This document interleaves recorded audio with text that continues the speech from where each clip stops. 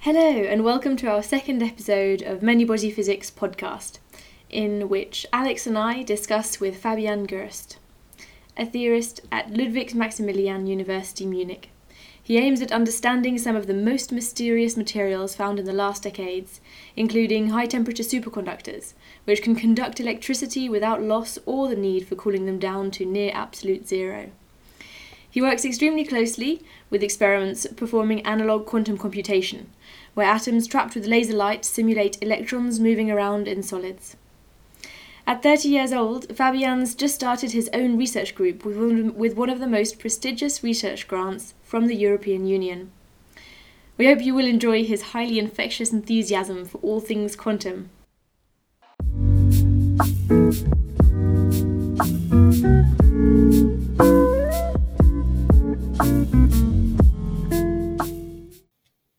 Hi Fabian, great to have you here this morning. Hi, good morning. Hey Fabian, great to have you here. To kick us off, do you think that you could maybe tell us a bit about you recently got a European Research Council grant, which is a pretty major thing, for simulating ultra-cold correlated quantum matter, new microscopic paradigms. Could you clarify for us a little bit what's in that title and what you're hoping to do? Yes, of course. So indeed that basically defines my research for the next few years, I believe.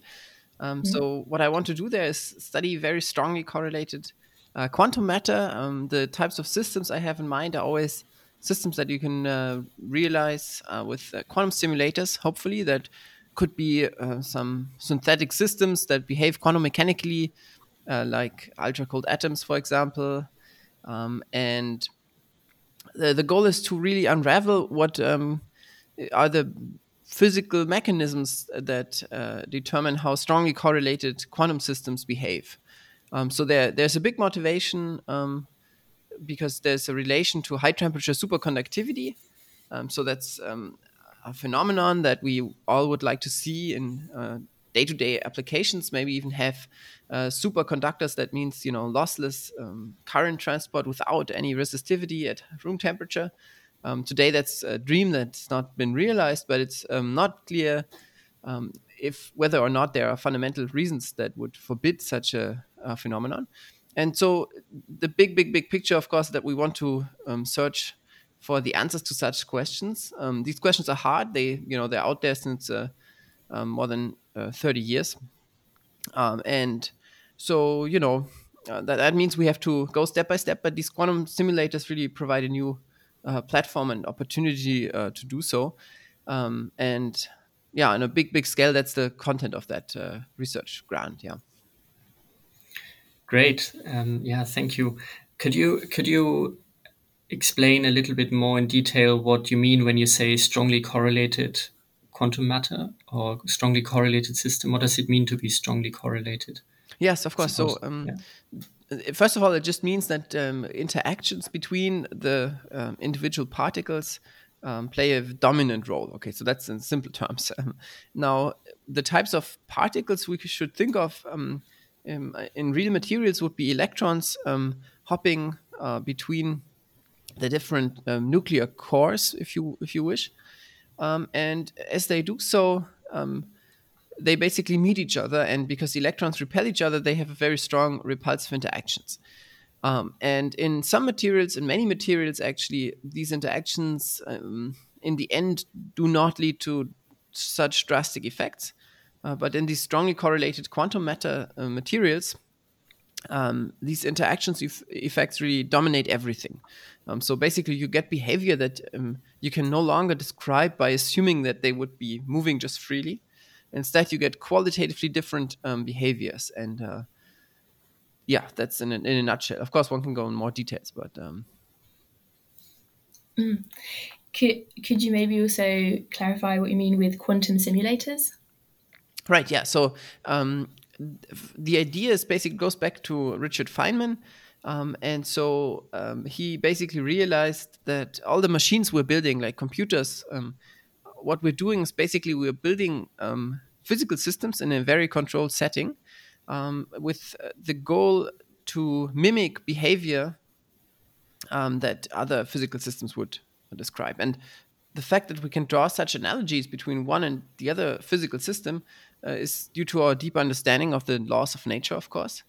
And so Richard Feynman basically realized and suggested, he was the first to suggest this really, that we can play the same tricks possibly with quantum systems. So we can, if we have one type of quantum system that behaves that we can control very well, then we can basically use this and put it together in such a way that it mimics the behavior we would expect of another system. Then, I mean, the basic idea goes back to the stupidest models you can think of wooden balls going around another wooden ball to simulate the sun system or the solar system. And then, but people, even the ancient Greeks became much more advanced in having mechanical models like this, which were actually had predictive power. And these days we put together quantum mechanical particles in a controlled way that we have learned how to control in a lab, with the goal that they would mimic the behavior of actual electrons in a solid, let's say. Right, cool. Thank you very much. I guess maybe what some of our listeners have heard about before is the term quantum computers, and I don't know, what I experience sometimes is that people get a bit confused with all of these different quantum terms like quantum computers, quantum simulators, and so on. So could you maybe explain what the difference is between a quantum computer and a quantum simulator, and what's maybe the difference in the stage of development? Yes. So basically, like a real computer, today we use Turing machines or digital machines that basically only give out ones and zeros, and that means we have huge flexibility. We can use our laptop computer to run all types of problems because we digitalize them, we bring them in this universal 1010 form, and then we can basically run them on an abstract level, if you wish. So this is a computer, and in the same way, the quantum computer is working on an abstract level, which deals with zeros and ones and treats them quantum mechanically, if you wish. And in contrast, the quantum simulator would be an actual hardware that's designed to solve just one specific task. So you don't put the problem onto this abstract 010 level, but instead you really design it in the beginning to solve a particular task. So that's the working principle. Of course, the quantum simulators are less flexible because they only solve specifically designed tasks. Sometimes they're more efficient because you design them to do exactly what they should do. But also there's typically in the physics settings that we're talking about here, the types of questions we're asking are also a bit different. So in a quantum computer, we care about details. If 10 is different than we want it to be, it would be typical error, then we want to correct this error, and we really care about having such an error. That's a bad thing. In a quantum simulator, it's not so bad because we basically we're looking more for qualitative behavior. So if a little detail is not as we wanted it to be, that doesn't really matter because we only want to understand a broader phenomenon, basically. And that gives you, of course, a lot more flexibility in terms of what types of errors you may make. And that brings me now to your second question about the stage of development. So quantum simulators are really being actively used, and they've been built since, well, I would say one of the first was probably when the first Bose-Einstein condensate was realized by the Wolfgang Ketterle, for example. And so in these systems, they got more and more refined. So nowadays they can look at much more details and basically see more and more and get closer to even finding every single error. They don't yet, but they're getting closer. And in the quantum computer world, on the other hand, development is also rapid, but there is still room for improvement because the individual qubits still cannot store quantum information as long as we wish to. And also the gates that would basically modify the qubits, they are also not working perfectly enough. So they're already extremely good. It's amazing how much progress has been made, but they're not as good as we need them to be to really perform full-blown, digital quantum computation. Maybe a last comment one should make is that every quantum computer is always also a quantum simulator. So when you have a bad quantum computer, you can also use it for certain, at least, quantum simulation purposes. And with this regard, one can really say that today's quantum computers, the ones that are being built, we should really think of them as pretty good quantum simulators with some room for improvement to really make them full-blown digital computers that do not really make errors. Well, that was really interesting. And do you think so? For you, it sounds like you maybe have done some more research on quantum simulation in general. And would you say that your main topic within that is kind of the Hubbard model? And if so, then kind of what result in your research have you been the most amazed about, or is there something within that you've that's really astounded you? Or is that yet to come? Yes, indeed. So lots of my research has focused on, especially recently, on the Hubbard model and especially the fermionic Hubbard model. So maybe to just put this into context, right? The Hubbard model is, you can think of it as a egg cartoon type of model. You have basically lattice and that's the positions of the eggs in the egg cartoon, and then you have atoms, and they hop between these minima in the egg cartoon, if you wish. Except these are now quantum mechanical objects, of course, these atoms, and everything is working on super small scales in cold atoms. And so this type of systems, those are the systems I'm really super interested in. Now, we also know that, or many people believe at least, that these types of models can capture many of the key properties of high temperature superconductivity.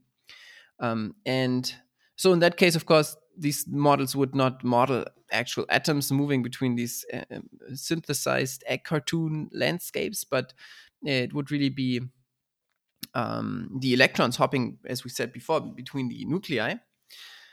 Okay, and so, but that's the reason we're interested in this model.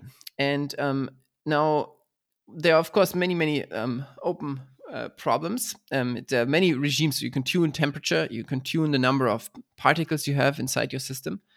And that's actually the hardest part, tuning the number of particles. So our starting point is typically when there's one particle per site. And then it turns out these particles also have a spin. It's basically how they rotate around themselves, if you, in the simplest picture. But for now, we can think of them as two colors. So you can think of them being red and blue. And so it turns out the pattern, if there's one particle per site, is the pattern they prefer is that there's a checkerboard. You always have red on one sublattice and blue on the other sublattice, like a chessboard. Okay, and now what I'm studying a lot is what happens if you put a single or remove a single atom. And then you basically get a hole, and it turns out these holes are the charge carriers of high temperature superconductivity. And so, of course, there's a huge desire to understand the properties of these charge carriers. And that, to some extent, they have been understood since the discovery, more or less, of high temperature superconductivity. So the end of the 1980s, beginning of 1990s, lots of important work has been done. But amazingly, we still discover new properties of these charge carriers, even today. So let me talk about one specific example, and that's a very recent work we did, where we looked for rotational excitations of these charge carriers. And so what do I mean by this? Well, first, if you look at them, they just seem like point-like particles, just a single hole. But it turns out, because of these strong interactions in the system, they actually you can understand them as being formed by two emergent constituents, and these two constituents are connected by we call it a string of very highly correlated particles in between. And in the end, the story is that this string can rotate around itself. And there's actually strong analogies that we can draw to high energy physics. So if you look at what our atoms are composed of. You will find their atomic nuclei, and these nuclei we now know are composed of quarks. So the nucleons are composed of actually 3 quarks. There are other simpler elementary particles we call mesons, and those are constituted by 2 quarks. And there are also excitations of these mesons, namely if these 2 quarks rotate around each other. And exactly these types of rotational states we recently discovered in numerics, at least, for these single charge carriers. And this has strong implications because now there seem to be more analogies possible with particle and high energy physics. And that really makes us very hopeful that more progress can be made in the future to understand what happens if you put more of these charge carriers in, basically. Cool. That sounds very exciting. And so so when you were saying the Hubbard model has some relation to high TC superconductivity, then sort of what you hear quite a lot is people saying that despite the fact that people have been working on this, trying to explain high TC superconductivity for a long time now, and they've come up with a Hubbard model, which is supposed to be a rather simple model. But still you hear that people say that high TC superconductivity is not quite understood yet. So, and when you are talking, it seems like there's actually a lot understood already. But so what do people mean with that it's not understood fully yet? And how do you think can be progress made? And when would be the point when people say, oh yeah, now we got it? Yeah, I mean, there's a huge debate about that for sure. I think there's not. My point of view would be that there's a big unifying theme. That's what's really lacking. That all researchers in the field agree on, where we would say that's the one theme that determines the phase diagram of these systems. Beyond that, I think many people believe that they understand many parts of high temperature superconductivity, and that's true, I believe. So it turns out the phase diagram of these materials is extremely rich. It has many exotic phases, and some of them are definitely well understood. For example, if there's one atom or one particle per latticide. And other regimes, well, they're still up to debate. And so, for example, people also do numerics, right? And of course, there's been huge advances in the numerics that can be done over the past 10, 20 years. And that means nowadays we can calculate some quantities that were totally out of reach, let's say 30 years ago. And of course, this has added to our understanding. And so this has made it, that's one of the examples where, because of which we believe that this Hubbard model that we talked about is indeed a good candidate, because numerically we know it captures many of these exotic properties. So in that sense, lots of understanding has been gained. It's also, one should also say that many people think that the high temperature superconducting phase itself, so the superconductivity, is not even the most exotic part of this material. So there's some understanding as to what the properties are of these superconductors. And we have theories we can at least phenomenologically describe extremely well what's going on. And the phases that are around the superconductivity, those are really the most difficult ones. And also, of course, then the question comes up, how are these exotic metallic phases that exist there, how are they related to superconductivity? And that's really a totally open question. Now, what would have to happen for someone to say, or for everyone to say, now it's clear, we've understood it? I don't know. It's I think a new paradigm would have to come. I mean, and it's actually amazing if you look at the history of BCS superconductivity, so what we would now call conventional superconductors. The same story was true there. It was many years and tens of years. It was really not understood at all what the mechanism behind superconductivity is at all. And eventually Bardeen, Cooper, and Schrieffer wrote down a theory that made a change of paradigms, and then suddenly people realized, okay, now it's really, we understood the essence. But even in that field, the years following the elementary theory, refined theories came along, and actually building upon the progress that Bardeen, Cooper, and Schrieffer have made, a complete toolbox was developed that was, at least in principle, it's not super easy to apply either, but if you want, you can apply it and get more and more precise predictions. And I think that's really what we're lacking right now. So we would like to have a toolbox that we can apply, at least in principle, even if it's hard, to make predictions and make them, increasingly more accurate. And yeah, that's what we're looking for, I believe. And what's the relation between what are the different roles played between theory and experiment in this research? Or, in the Hubbard model explorations, and how do they complement each other, and how do they address different parts of the issue? Yeah, so that's a very special actually in this field. So when, of course, high temperature superconductivity was found experimentally, much to the surprise of theorists. So theorists in those days actually had universal bounds based on their understanding of conventional superconductivity that told them that superconductivity beyond a certain temperature is not should not be possible at all, given our physical limitations. And then these materials came along, and it was clear that something interesting is going on, something beyond what's been understood. And then I think the same year, when the next year, when high temperature superconductors were found in the lab, there was this famous March meeting. It's called the Woodstock of physics, where there was a session through the entire night where theorists and experimentalists discussed their different theories and understanding of what had been discovered. And there was a feeling that this is not such maybe hard problem. Of course, everyone was amazed, but from what you read about the time, many people were confident that it could be solved quite soon. But then it turned out to be a real, difficult problem, and theorists became more and more creative, I would say. And actually, many ideas were proposed that seemed really pretty crazy. And especially also, I think many theorists were a little bit detached from experiments.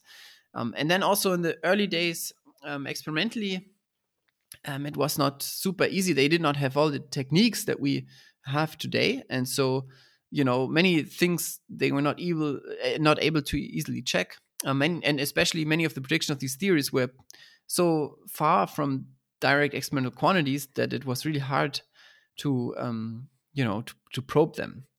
And this actually led to two interesting developments. One was that the experimentalists over time got a little bit detached from theory. So they did their own things and did their own analysis, improved their tools and their machines to amazing standards today. So now the quality of the data is really, really great. There's a ton of literature about all kinds of material compounds related to high temperature superconductivity, but also other materials, of course. And in theory as well, all these very creative and interesting ideas, even if they, in the end, many of them turned out not to directly apply to high temperature superconductivities, or who knows? I mean, we don't know, right? But they actually led to this. In my view, they really opened this whole field of strongly correlated quantum materials and exotic things like quantum spin liquids and so on that are actively explored today. In a little bit different context, maybe, but it certainly taught us a great deal about what types of materials can exist, at least as a matter of principle. And so this was basically a little bit of history, I think. Nowadays, well, I think theory and experiments seem to be growing closer together again. Also, the numerical advances I talked about contribute, of course, because now theorists can actually make predictions that you can check experimentally, as at least the models become more and more realistic, and our numerical power is bigger. That helped a lot. And then there are also developments like ultra cold atoms or these quantum simulation ideas. And these machines have also made great progress. So we have seen the physics of the what we call half-filled case, when there's one particle per lattice site in the Hubbard model. We have seen what happens if you dope these systems. And one hallmark, I think, of these ultra cold atom experiments is really that they can look in so much detail that it's quite easy for them to talk about details and discuss with theorists about such details. So that's, I think, a new front where lots of progress is being made. One should say that these quantum simulation experiments, they are still not cold enough to see many of the properties that people usually working in the field of high temperature superconductivity would be interested in, because they really happen at extremely low energies, and so the current temperatures are simply still too high in these cold atom systems, measured on relative scales, of course. And yeah, so there's way to go, but I think, yeah, the fields are growing closer together, and I do hope that lots of insights will come out of these different types of experiments, and in the end clarify what's going on. This does just make me wonder. There's very few experimentalist theorists in the world. Really, just you can kind of count them on a number of one hand. So, knowing that you're a kind of person who knows a lot about a lot of things, is this something that you'd be interested in the future to maybe, for example, one of the cold atom experiments you were mentioning? Would you be interested at some point to get a lab? To be honest, no. I mean, these labs, they require a huge amount of expertise, right? Of course, it would be amazing to have such a machine at my hand, but no, I mean, it's in the cold atom system, it's not realistic to do both at the highest levels at the same time, I believe. Yeah, absolutely. But of course, I think collaborations with experimentalists are extremely important and valuable. And those I really want to continue having, of course. Yeah. But one should also say really that these cold atom experiments have developed from, tabletop pretty much to, well, now it's tables, but the labs are pretty big and you need several students to really run them. The same is true also for, of course, high-end spectroscopy machines in solid state, for sure. Yeah, which is still much smaller than particle accelerators, right? That's also right, yes. Yeah. So and if you could start again, kind of, and you can take this in different stages of your career, what would you choose to work on? Would it be still the same thing, or maybe if you were choosing between physics and chemistry, was it always clear that you would study physics, or maybe would you now choose something different? Or also take into account, of course, that things have progressed since then.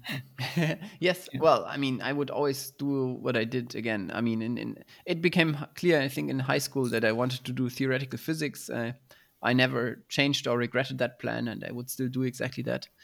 Of course, when I started being interested in physics, I was also wondering a lot about, let's say, the big universe questions, like what are the origins of the universe? What's in the end, what's quantum gravity? What's the theory that holds everything together? And I drifted away from that quickly. But I'm really also happy about that, because it's very fulfilling to think about problems that are related to actual materials, for example, and experiments that you can see in the lab. Likewise, of course, I still think these big questions are super interesting, and who knows, one can still get back to them eventually. No, I would do all the same. I think also the types of physical problems I was studying in my career, they taught me all these things where I'm now, and I would totally follow that route again. Great. Yeah, that sounds makes sense. Yeah, and maybe start going from there. What would be the counsel that you have for people who are maybe not so sure yet what they should be working on? Maybe students in high school, or maybe undergrads who are thinking of where they should do a master's or their PhD in.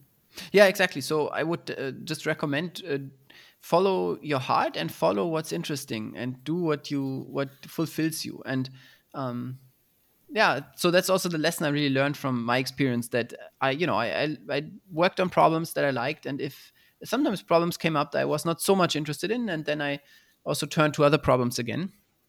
And I think that's extremely important. So especially in research, you have to be creative, and this means you have to be,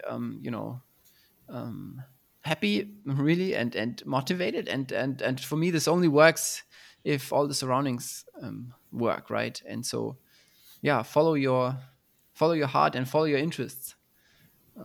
That's the main recommendation I would give. Is that the same recommendation that you would give if you could really give one piece of advice to current researchers, current PhD or postdoc students who are not so well established yet? Would you keep that as the one piece of advice, or would you choose something maybe different about being Yeah. outgoing or being? No, I think I would you keep that. choose? Of course, once you get into questions like what are the best strategies to pursue a career in academia and so on, of course, there are more refined advices one should give. There, of course, it matters to have connections. It matters to work on the right problems at the right time. Sometimes it matters to be a bit fast on a certain paper or publication. Of course, you can. Those things are also important, but the big picture, I think, is still you have to follow your interests. Yeah. And could you explain some of these things you just said a bit more in detail? Like, what do you mean with um, being fast in some projects and Yeah. Right. So, I mean, of course, academia is organized in a competitive way, right? So we compete to find the coolest things, if you wish, and we compete on multiple levels. We compete for best publications. We compete for most funding for research grants, for example, and of course, this means you have to deliver basically, and so it's definitely true that sometimes ideas come out of conferences, for example, and then everyone sort of knows, okay, this idea is out there now, right? And it's especially exciting if a new field is just opened. Those are, of course, milestone papers. So let's say some milestone paper suggests a new type of phenomenon or so. Everyone knows about it. The conferences, you can tell, there's lots of talks about this new direction, and this typically means that all of a sudden, many of the researchers have started to think in one particular direction, with what, of course, in mind with what they have researched on before. And this typically means that we also sometimes call them low-hanging fruit, right? So you basically immediately see that some of the there are some obvious things to combine now and make progress in this new direction. And so in these cases, it's particularly important, I think, to move quickly and also publish something in this direction. Because that's, if you publish on a field that's currently attracting lots of interest, that's what gives you citations, and that's what makes you recognized in the field. That said, of course, that's not the only thing that matters, right? It's not all about publicity and so on, but you also cannot do completely without it either, right? So because we are a community, and so we all try to advertise the things we're interested in, right? In a very positive way, of course, but sometimes you have to try to make some impact, right? And so it sounds a bit like you advocate working within the current possible bubbles, but do you think it's possible to pursue directions of research which are not part of kind of current bubbles and know that they are valid directions for research? Or do you think it maybe just is safer to go with what's currently trending? No, of course, I think working makes sense. outside these bubbles, that's the real deal why we want to do it, right? I mean, ultimately, we want to discover new things. And within the bubbles, there's lots of work to be done, interesting work, important work. But ultimately, if we want to find qualitatively new things, we have to go outside the bubbles, right? And that's so basically, I would say what you want is you want to be in a in a good position to be able to afford to do lots of research outside of your bubbles, right? And so that means if you have enough money to, research money, and good people, good collaborations that allow you to spend significant time to search for really new effects outside the current bubbles. That's the ideal situation. But of course, those are high risk, high gain projects typically, right? Because if you search into the dark, it's less clear precisely which path you should take. And so for example, this ERC starting grant, that's one of the grants that especially supports high risk, high gain projects. And of course, the goal is always then to go outside your bubble. Yeah. Cool. Yeah. And I mean, people always say high risk, high gain, but high risk also means that you might lose big. So, so what's the role of that in research? Do you think so? Is failure important, or does failure happen? And what's the experience you had with that personally? Did everything always work out that you tried? No, of course not. Not everything works out, but a good supervisor and a good PI, I think, always has a plan how to proceed. And so, of course, that's always the case also for these high risk, high gain projects. So there's a clear path, and especially when you write a grant proposal, of course, what type of research you want to do, and in your mind you already know that if this works, you're going to proceed in that way. If that doesn't work, you're going to proceed more or less in this way. And so you there's a sort of a mind map underlying all these proposals that clearly put a path forward, right? It's not if there's an option to really completely fail, then you did something wrong, and that research should not be funded. So there should always be clear rooms where to push forward. And so that's certainly true. Now, regarding the question about personal or my own failures, now, of course, each project you push into a certain direction and you try out things, and many things don't work, but it's the things that do work in the end that matter. And so, of course, I think, there are relatively few examples where I would say I put extremely much effort into a project that really went nowhere in the end. And that should be rare, right? So you should, because as you proceed in a project, you should be able to see some progress, and that should tell you if it's worth continuing or not, right? But I can also say that it's sometimes it's a question of also patience, right? So I remember in my PhD, I had a project and we did some calculation, somewhat complicated, and there was a result. It didn't really look like the results other people had before, but it also included more interactions, so we were not certain. And so the results were more or less lying around. We were not super sure yet whether all the results were totally sound or whether we could trust the approximations we made fully. And then one day I saw in arXiv a paper.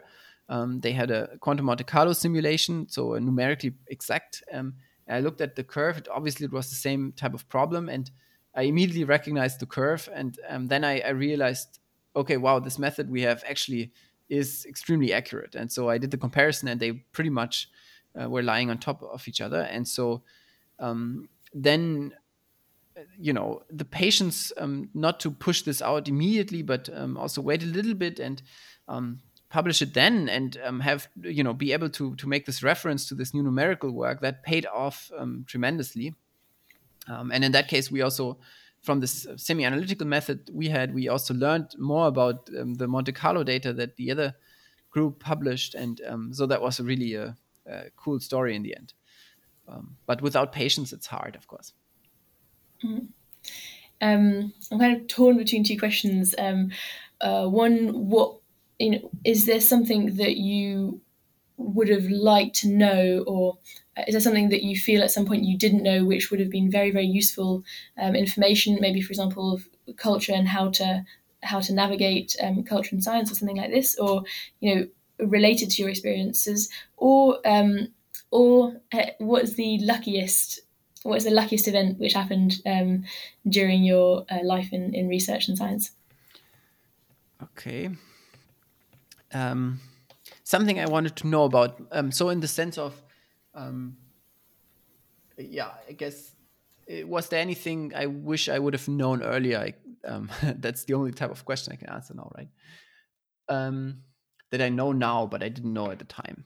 So I don't know. I always liked not to worry too much about the future, right? I mean, I didn't plan my career from scratch from day one and had to follow a given plan, right? So somehow one thing naturally led to the other, and the one thing that led me there was always the curiosity and the interest in the research I was doing, and the ideas that just followed one after the other. So I think, in my view, that's the key to a successful career. That the research itself has to be going well, and then things proceed. So in that sense, I would say no, and maybe even this not knowing all also the ugly parts that you encounter in a career, not only in academia but everywhere. That was probably good. That these things just happened and came along, and then you master those problems as well, and those challenges that lie on the way. And those are always different for everyone, right? And of course, I think, I mean, maybe it's always useful to talk to more experienced people and listen to advice they share about how best to proceed. For example, how to get grant money, how to write a grant proposal, and there's some learning curve, of course, you have to climb. So, but of course, I mean, yeah, one has to reach out to more experienced researchers, and that typically helped. I'm not sure there's any single aspect I could single out where I would say that's something I would have liked to know before. Good. And so the second question was about the luckiest thing in research career. Well, I don't know. This example I described before with this calculation we had that then suddenly matched these Monte Carlo, that was certainly lucky. But in the end, I think the most luck you need is in also getting the right collaborators, to be honest. And you have to meet the right people and find those people you can work with productively, and also on a personal level. Of course, there are some, you can't work equally well with everyone. That's just a fact. Not only in academia, of course. And so having a field of close collaborators where those are the people with whom you can discuss very productively and explore new ideas, that's, I think, really one of the most important things that brings you forward. Yeah, so talking about close collaborators, you are also working quite closely with your wife, who's also a physicist. Is there something you want to share about what advantages that brings? Yes, well, of course, I always have someone to discuss with. That's amazing. We discussed, and there's always it's a critical voice. So she has critical comments for me. I can have critical comments for her research as well. And I think the further you progress, sometimes it gets a bit less, right? So, for example, my own PhD students, I always, of course, encourage them to be, but also master students and so on. I encourage them to be, to voice critical comments and so on. But the reality is that it's the more the students are dependent on their supervisors, the harder it becomes, right? And of course, it's not a discrete curve; it's a smooth crossover. But that's certainly something that's extremely helpful if you have a collaborator as well over so many years as I know my wife now. So yeah, that's an amazing thing, of course. So being a group leader now, and collaboration as well as motivation being very important to you, and wanting to share that with your students, how are you able to share that with them? And do you encourage them to work together mainly, or to mainly stay on separate topics? Yeah. Well, of course, one important aspect I think is positive feedback. So I try to give that where I can. You can't only give positive feedback, of course. Sometimes, factual critique has to be voiced. So that's always a balance act you have to master, right? But I think well, I try to tell them as much as possible that I went through the same learning curves back in the days. Everyone does, and yeah. So also, I think it's when I give feedback, I always try to highlight the very good parts, and just to make sure the students know how to, proceed and which steps to follow and how to improve. Yeah, regarding collaboration, I think this is also, and that's also my personal experience, a huge, a very important point that if you work in a team, for most people, that's much more inspiring than working alone. Of course, there are exceptions, and everyone has their own way of working, but working a team is good. Now, on the other hand, of course, as a PI, you can't just say everyone works with everyone because this leads to utter chaos. So what I try to do in most cases is have 2-3 people or so on a project, and I always also try to have people have their main projects and their main research focuses, but also make sure that they have a certain knowledge, at least basic knowledge of the other fields my group is working on also. And of course, this goes through group seminars and so on, but also sharing paper drafts among the group that one member would write. Things like this, I think, help tremendously to foster exchange, and also to make sure that if one member or one student has a challenging physics problem they're facing, or even a personal problem, whatever, that they go and ask their peers and ask for advice, and like this, new ideas can come along and progress can be made, and challenging problems can be overcome. So yeah, those are the strategies. What do you look for when you select a PhD student? Well, motivation is is of great importance to me. Also, well, sometimes it matters, or I am interested, of course, in students who already have certain experience working on a certain field. Especially if I want to, push a certain project, it can be advantageous if they have experience using either numerics or some analytic tools. Also, when I know students that I've worked with before, that's extremely useful. So that's a good basis for collaboration. I guess we're closing in on the end of this chat. So, is there something you want to say still, which kind of came to your mind along the way, that you wanted to share with people that maybe didn't get raised? One thing that's super important to me is the motivation, right? And so that's what I really can recommend to everyone. Don't lose the motivation, and if you do, then make adjustments to be motivated again. Especially in academia, we have to be creative. So it's sometimes one has to change fields a little bit, or change the surrounding, change the environment a little bit, and this can help it tremendously to bring you back to full steam, basically, and be fully motivated. And that's also actually what I, in my own research group, what I try to do as much as possible to motivate all my group members. And I think they really deserve it. Everyone deserves to be motivated to do what they're doing. And that's a huge driving force. I mean, maybe this is a stupid tip, but it's also a technique that of course is used on a bigger level, right? So there's the story of Richard Feynman when he was working in Los Alamos and building the first atomic bomb.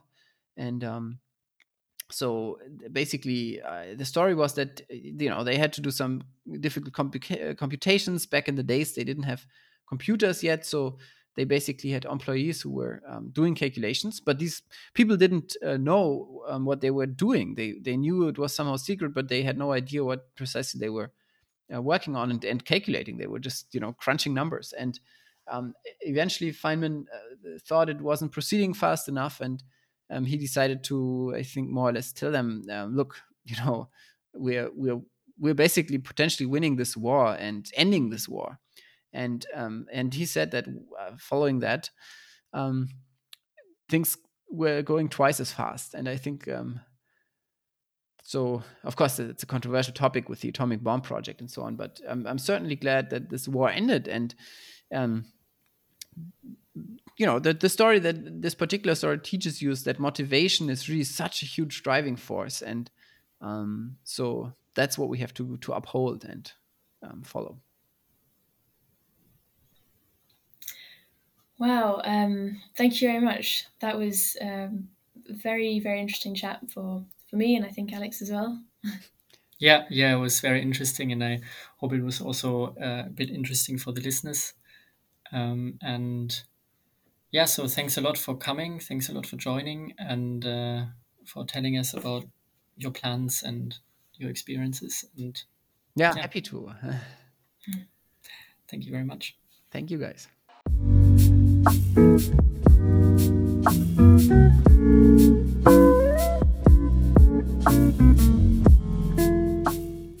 Before we send you off into the day or night, we wanted to introduce our Human of Physics of the day. This is going to be the first of many short recounts on the lives of scientists. We hope to dispel some stereotypes about physicists and open a window so that scientific outreach can be sometimes also about the scientists, their hopes and anxieties in the context of their science. Felipe Montenegro sets his alarm up a little bit early to check his favorite internet outlets before getting up to check the archive while eating his bowl of cereals. Archive.org is a website where physicists share their research papers when they hand them in for review. This makes results sharing a lot faster, as the review process can take a whole year. The rest of Felipe's day proceeds in what he calls math mode, calculating frantically with his headphones on, with the length of the day determined how well this activity works out.